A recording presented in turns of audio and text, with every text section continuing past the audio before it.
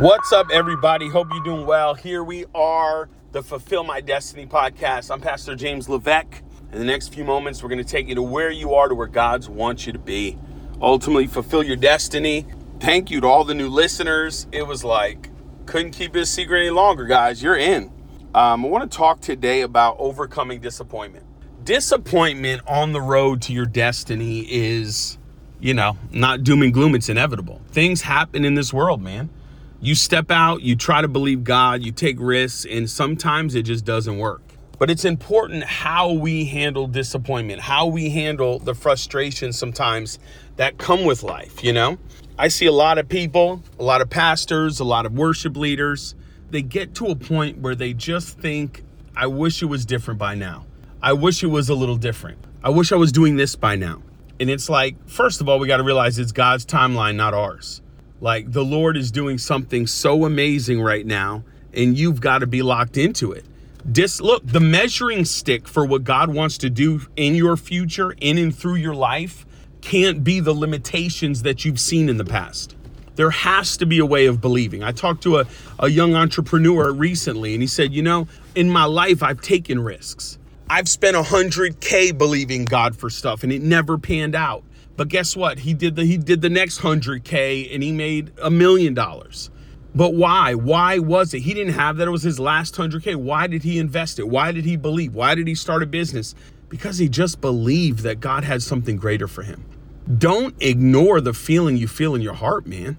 Don't ignore the dreamer. Like most adults, bro, they stop dreaming. Literally, as I'm talking to you, as I'm filming, I was supposed to be in Europe and my flight got delayed. I'm literally at the church. I'm looking outside my office and I'm looking at my son and his friend doing a lemonade stand. Literally 50 cents to people walking by, and they're selling cups of lemonade and people are chucking them $20. Like, that's insane, right? You want to do a lemonade stand. But you know what that is? That's a childlike faith, guys. They literally believe that they're entrepreneurs, and they tithe and they give and they trust God and they want more and they invest, and they're learning about expenses, and they're 10 years old. But that 10-year-old doesn't know he can't be a multimillionaire. That 10-year-old doesn't know that he can't just fund the nations. You know you can't because of disappointment. But when you're a child, you just believe. And the truth is, a lot of us need to dream again. A lot of us need to become children. That's why when they were arguing over who can be the greatest in the kingdom, Jesus pulled a child out. And he said, unless you change and become like children, you're not fit for the kingdom. Think about it. Why? Because children just believe. Children stand in a place where they just have an awe of God and anything's possible. Like, that's the power of childlike faith. And so, I just feel the Lord saying, try again, believe again. Begin again, just don't allow trauma and disappointment to reign in your heart, because God has so much more for you than you could ever ask or imagine. And disappointment will rob you of that. Think about it. In relationships, in churches, you know how many people are not in church because they were disappointed? They've been hurt. They've been let down. A pastor did something wrong. Man, pick a number. Oh, my preacher ran off and did something questionable. Yeah, unfortunately, lots are. It doesn't mean there's not a real place of holy men of God. It doesn't mean that there's not a healthy place for you to live.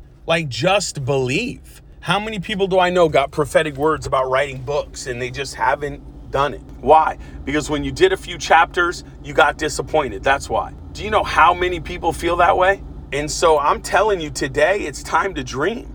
It's time to step out and believe for something greater than you could have ever imagined. Like, anything is possible on the other side of fear. It reminds me of the elephants. The show Elephants.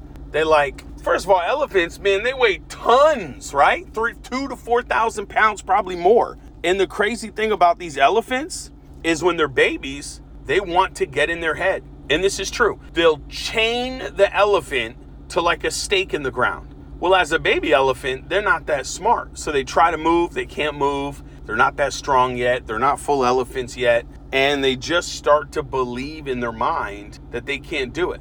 And you want to know what happens? When they get older, they get bigger. It's not chains in concrete. Straight up, a huge elephant, you'll see them, they're chained to a stick in the ground. Why? Because the minute you break their mind The minute you put enough disappointment on them, they'll start to believe they can't do anything. And that elephant, as you know, could rip that thing out the ground. They don't even try anymore. Why? Just like believers, man, you stop trying. You stop writing. You stopped dreaming. You stopped hoping. You stopped believing. When really there was so much more that God had for you, but you just settled for a life underneath where you were supposed to be. It's purpose. We were meant to live with purpose. I told you, my mother, she worked her whole life, 42 years, man, at Electric Boat in Groton, Connecticut, General Dynamics. And there was something about the number 65. I still don't get it. Maybe because that's when America says you can get Social Security. I don't know. She wanted so bad to live to 65. She wanted so bad to, retire before 65. And so what she did is at 63, she retired. Everyone's high-fiving her. Everyone's like, you're amazing. Oh, wow. I remember she got to the house, and I love my mom more than anything. She got a little watch. She got a little plaque, and she's home now, 63 years old. Think about how young that is, 63. And day one, I'm like, what are you doing today, Mom? I'm gonna have a chill day at the house. I'm just gonna watch some TV, do some laundry. Oh, that's awesome, Mom. Great. Came back the next day. Well, you want to go to church today? No. What are you gonna do? Oh, I'm just gonna stay around the house, do this and that. Garden. Monday, Tuesday. What did you do? Just watched Regis. I watched Kelly and Michael. I'm like, what? And I literally, with full love in my heart, said, Ma, do you want to live? Do you want to live? I said, because you worked for 42 years, giving your all.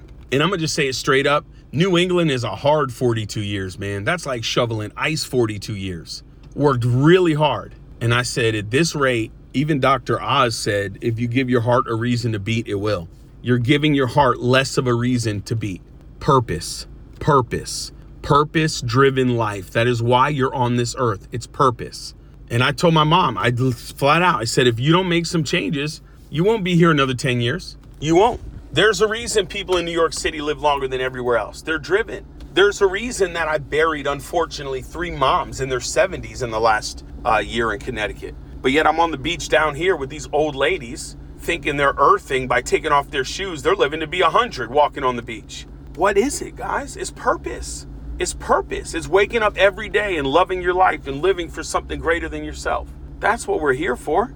And so I'm going to tell you right now, God has so much greater for you than you could ever imagine. But you've got to overcome disappointment. You need to forgive. You need to believe. You need to pick yourself back up. You see it with Tiger Woods. You see it with Ronda Rousey, right? Incredible people that we, kind of are connected to personally. These people are changing the world. But that chick was fighting 3 times a year, championship bouts, Ronda Rousey. Man, I'm pretty sure there wasn't a man that could beat her up. 3 times a year, and then she got beat 1 time. And that 1 time got her, right? She still could kill anybody. But when you lose and you take some hits and you mentally get hit, it's hard to overcome, man. And I see that with people of God. I see that with Christians. I see that with preachers. You get disappointed. You stepped out and it didn't work. You thought you were going to go for it and it didn't happen. And then you just start to live underneath, man. You just start to live underneath. I remember one time a pastor pointed below him after a prayer meeting at the sanctuary. And he said to me, do you know how many people below me have a call of God to do something great for the Lord and they're doing anything? I was floored. These people are called by God to do great things and they're doing nothing for the kingdom. It's crazy to me. And so you've got to ask yourself today, right? It's going to call this Wisdom Wednesdays, friends. It's time to give you some wisdom today. And the wisdom is you better start. You better step out. You better believe again. You better dream again. Like, you better renovate that house. You better take a new job. You better start something new. You better design a course. You better do something in your life. Start a ministry, plant a church, pick up an instrument. Do something to evolve yourself, to stretch yourself. Do something today to make a difference in your life. Because most people, you cannot live the same life 70 years in a row and say you have an abundant life. Woo! You can't live the same day every day. You can't. When I was in Connecticut, I loved sunrises. Oh man, I do. And it happens early too. When I was in Connecticut recently, I was up at like 5, 4. I think that's where I started waking up early. People are like, oh, you're a morning person. You wake up early. Well, I was just beating the sunrise, right? You already win if you beat the sun. And then I moved to Florida and you didn't get sunrises, right? Our sunrises are late, but we got sunsets, right? Almost 9 o'clock now. We get sunsets. And the crazy thing is I try to go almost every night. It's like our Spanish siesta, bro, or siesta. Come 8 o'clock, we all show up. Just spend an hour together, watching the sun, catching up on the day. Why? Because you better give yourself a reason to live. Because out of this busy day, you just run up, look at your cell phone. You got to focus, man. You got to reset. You got to thank God. You got to recharge. Let's go. The next day is about to start. I want to get recharged, refueled. I want to feel God's presence and go. My point is, you can be so busy not accomplishing anything. These are the most ineffective, busy people I've ever seen on earth. And so today, take inventory, take note, dream again, write down what you would do if you knew you wouldn't fail. Pick that up, get that hobby, learn a new skill, figure out the internet, do something different, man. Go live, do something different to let people know. Do something in your life to take the step into forever for you. Finish that book, write that chapter, be diligent. The Bible says diligent hands rule. A lot of y'all aren't living lives that are ruling right now. You're being ruled by life. Diligent hands will rule. Laziness ends in slave labor. It's time to dream again.